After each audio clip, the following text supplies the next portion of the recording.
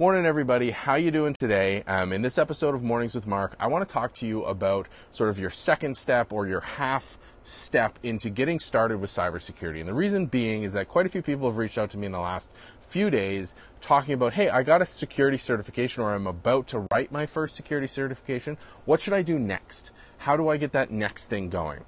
Well, a reality check first. And I don't mean this to be a Debbie Downer, but this is important to understand. A cybersecurity certification, something like a CompTIA Security Plus or a GSEC from SANS, some basic entry-level certification is not going to be enough to get you rolling in a good cybersecurity job. It's a part of the process, absolutely. It's an external validation that you have a certain level of knowledge and understanding of the security domain, and that's absolutely important. But on its own, that's not going to be enough to get things going.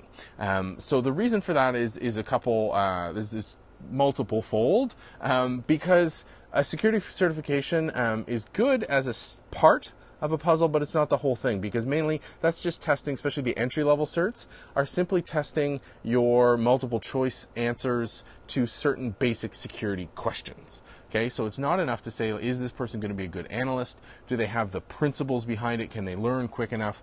It doesn't answer the core questions for me that make a real good cybersecurity professional. So here's a suggestion, and this is a little harder for people, but it's absolutely critical for cybersecurity, and it shows multiple things at the same time, which is great. You want to double up on the activities as far as proof points that you can handle a job in cybersecurity. So one of the biggest things that I've talked about multiple times on the show is sort of that thought process, that mental model. Can you take a security problem or take a general IT problem and break it down into its parts and have a good perspective around the cybersecurity or privacy issues around it? So one of the things that I think would be a good start, and again, this is just my opinion, my suggestion, is writing up an analysis of a particular vulnerability or security issue, whether that's a breach, whether that's something very public in a privacy failure or a vulnerability, writing up your thought process behind why it's important, how it worked, generally how it fits into a larger context,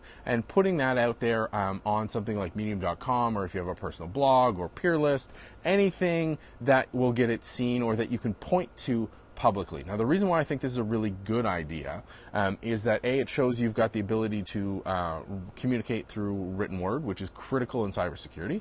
It also shows your thought process behind tackling a security problem. So if you take the latest remote code execution vulnerability in something like Apache Struts and analyze why this is a problem, call out some of the challenges around mitigation, around deploying the patches in a development process against the potential impact given the widespread deployment of something like Apache Struts, that will show your thought process. If you do a couple of those, then you'll have a nice little body of work, and these are just for you, for your own edification, a nice little body of work to point to, not just for potential employers, but also for others in the community to help you out, to help you learn. You need to learn by doing in cybersecurity. That's very, very critical. And if you don't have a role in cybersecurity, you need to basically cherry pick these projects to figure out what you want to do, or to get examples of you working through this stuff so that you can do it and learn. It's not going to be perfect, but you need to show that you've got that ability to break that problem down. That's absolutely critical. And for me, if I'm hiring somebody, that's far more telling than saying, oh, I've just got these 4 certs. Well, it's saying like, hey, I've got a certification, I can play that game. I've got all this other IT experience or this experience in something else that's relevant, like risk management. So, hey, I was a security guard, so I'm understanding risk, or I was a financial controller for a company, or, whatever the case may be, relate it to a cybersecurity principle, but also saying, hey, I've also got these analysis that I've posted online to get feedback from the community, also just as practice, to show my ability to tackle a security problem and then to relate the perspective and the solution to other stakeholders within the organization. And because I'm just trying to get started in cybersecurity, I thought it would be useful to have this public so that not only could I get feedback and learn from the community, but also I could show people that, hey, I can do this. I can tackle these problems and I can explain why they're important and why we need to take action.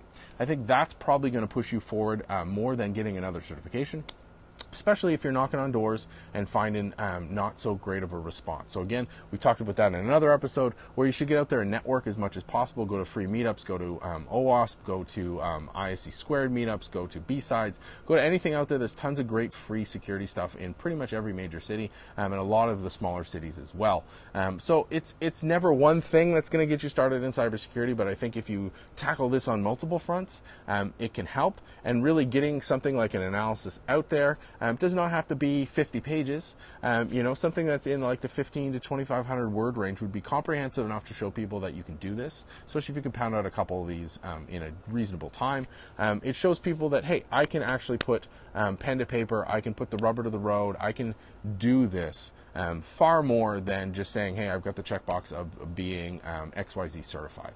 So what do you think? Let me know. Hit me up online at MarkNCA.